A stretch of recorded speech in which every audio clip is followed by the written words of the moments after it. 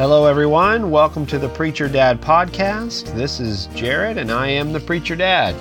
I blog over at preacherdad.com on everything from parenting to politics. Try to give you a biblical perspective there. We want to inspire and equip Christians to engage in the culture war and impact the next generation by proclaiming Christ. I am very pleased to be with you here tonight. It's been a little while since I have done a podcast, and that is simply because we have had a couple of the busiest months of our entire marriage. The last couple of months here, it's just been absolutely swamped with everything from soccer practice to weddings to refrigerators dying to all kinds of crazy stuff happening in our home. But here I am. It's Friday night, deep in the heart of Georgia, where the government can't find me. Trying to hide away, but I want to get you, I want to inspire all of you listeners out there with something that I think is just really important. We are just a couple of days away from Election Day, November 8th.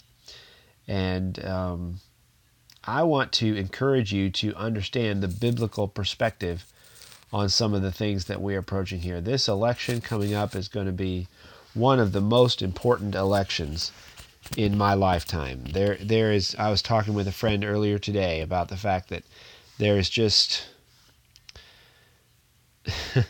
it's just pivotal, folks. It's just pivotal. It's incredibly important. It seems like every election is more important than the one before, but this election is really important because the left would like to just completely reform the entire country. They want to make this nation into something different than it was ever designed to be. And we can't allow that to happen. We have to step up and stand in their way. And I have been a little bit surprised at the attitude of many Christians toward being involved in the civic arena or in government or in politics. Many people look at politics as something evil or dirty.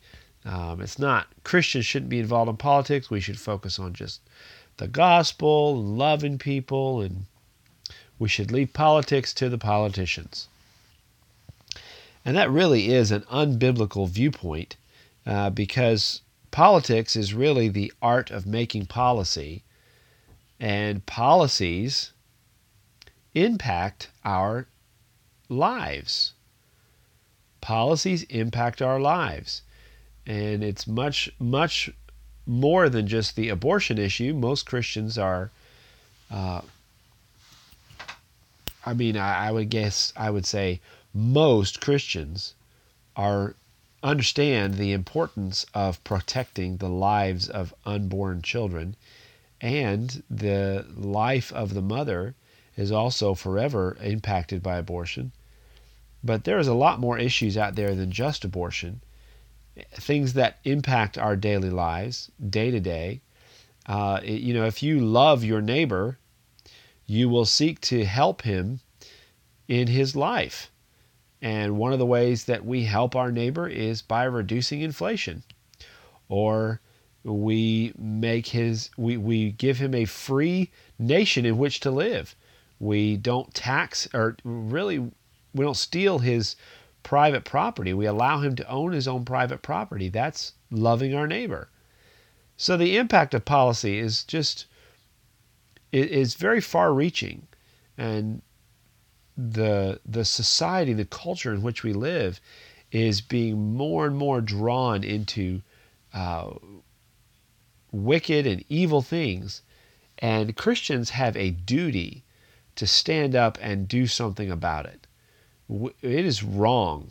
It is sinful for a Christian to stand on the sidelines while their culture is torn apart, while evil, wicked people advance ungodly, unrighteous policy.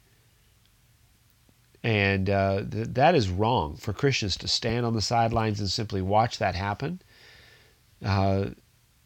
It would be sinful for a Christian to watch a house burn down while the family inside dies, screaming for help. It's sinful to stand there and watch that happen.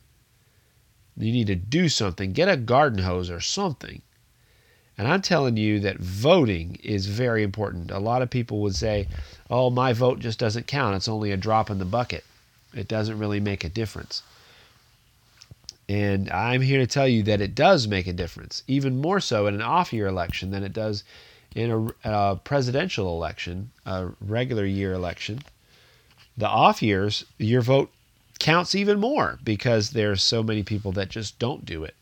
They don't get out and vote in an off-year election. Folks, if you're still on the fence, if you're still wondering what you ought to do, if you registered to vote but you just feel like you're not going to make a difference, I'm here to encourage you to get out there and get it done. Go out there and vote biblical values. Vote for the candidates that are going to uphold biblical ideas the best. You have got to do that. You have got to do that because we need everybody on the team. We need everybody out there in the battle. If you're standing on the sidelines looking at people get shot and you got a gun sitting right there, you need to grab that gun and get in the fight. Now, maybe you're not going to shoot somebody, but maybe you can tend to the wounded, or maybe you can feed the hungry. And I'm talking about metaphorically in the battle, in the war that we are all engaged in. Even if you don't want to be engaged in that cultural battle, it is upon you. And I frequently think of Lord of the Rings quotes lately, but Aragorn says to the king of Rohan, says, war is upon you, whether you would have it or not.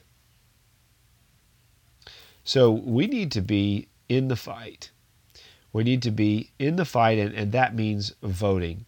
It's just a basic level of Christian duty, in my opinion. And I want to try to give you the biblical perspective here. I don't want you to just hear whatever I think or my opinion. In the Bible, we have the story of Esther. And Esther was thrust into a position of influence, and her people were in danger.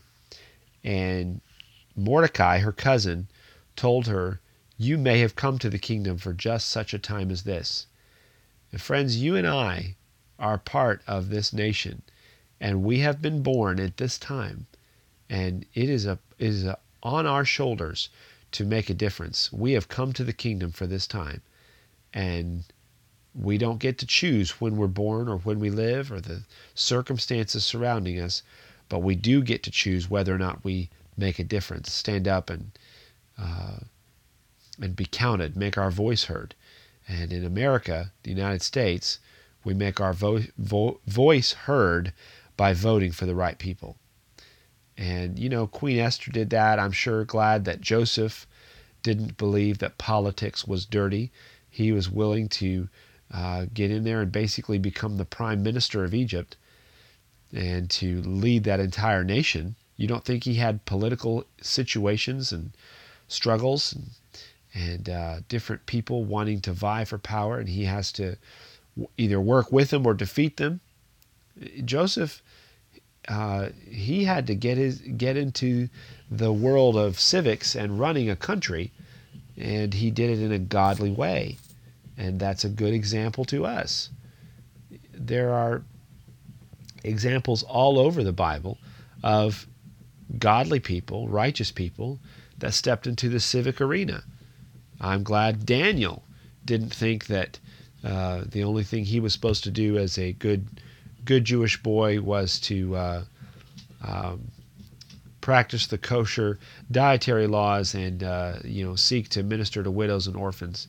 I'm not saying that's wrong to do. I'm just saying Daniel saw a bigger vision there and took the opportunity to become one of the highest rulers in the kingdom of Babylon. Talk about cultural degradation. He lived in a society that was incredibly wicked, and yet he still participated in the running of that nation. He was in the civic arena and was being salt and light in that world. That is the way we are also to live as believers. We need to be salt and light in the world in which we are. Folks, if you are looking for more ways to get involved than just voting, I'd encourage you to go to preacherdad.com and subscribe, because for our subscribers, we're going to be providing, I guess maybe an ebook that I just wrote. It's very short. I'm not sure you could say it's an ebook, maybe an article, about 10 ways that you can push back against the tide of evil in our time. 10 ways for regular, average people. That's me. I'm an average guy. 10 ways for us to get in the fight, to push back against the evil of our day, and to support the truth, support the gospel, and hopefully save our society. So I really believe that's possible, and I think that we all need to be in there and doing it. So this is my encouragement to you tonight, that you would get that done. Get out there and vote on Tuesday. If you got early voting in your state, go ahead and get out there and get it done. But you need to make sure that you vote for a candidate that will uphold biblical truth, biblical values. And let me tell you, just because they say they're a Christian or they say they're a preacher doesn't mean they hold to biblical values. There's a man running for Senate here in the state of Georgia who claims to be a minister of the gospel, and he actually believes things that are untrue and ungodly. Believes it's okay. It believes that it is acceptable for a woman to murder her child in the womb, and that is unacceptable for the biblical Christian. So anyway, if you're not getting out there to vote, you need to get up, get out there, and get it done. And we are going to fight together. We're going to work together. We're going to hopefully see a great big red wave sweep all across the country. And that is not the end of the fight, folks. That's just the beginning. Lord willing, should that happen, it means that we've been able to stop the flood, and the waters will not continue to rise. But we still got to drain the swamp. We still got to deal with the water. We still got to fight back against the tide of evil of our day. And we can't sit back on our haunches and just get comfortable. No matter what happens on Tuesday, we got to stay in that battle. The Bible says, "Grow not weary in well-doing, for in due season you will reap if you faint not." So let us not faint. Let us not grow weary in well-doing. And let me tell you, voting is a well done thing. It's a good deed. It's a good deed. Well, anyway, God bless you, folks. I hope you have a great night. That's all I have for you today. So get out there and let's make a difference. All right. I hope to see you again soon. Remember to head over to preacherdad.com and subscribe. Give me a comment. Let me know what you think about our podcast today, and hopefully see you next time. Bye-bye.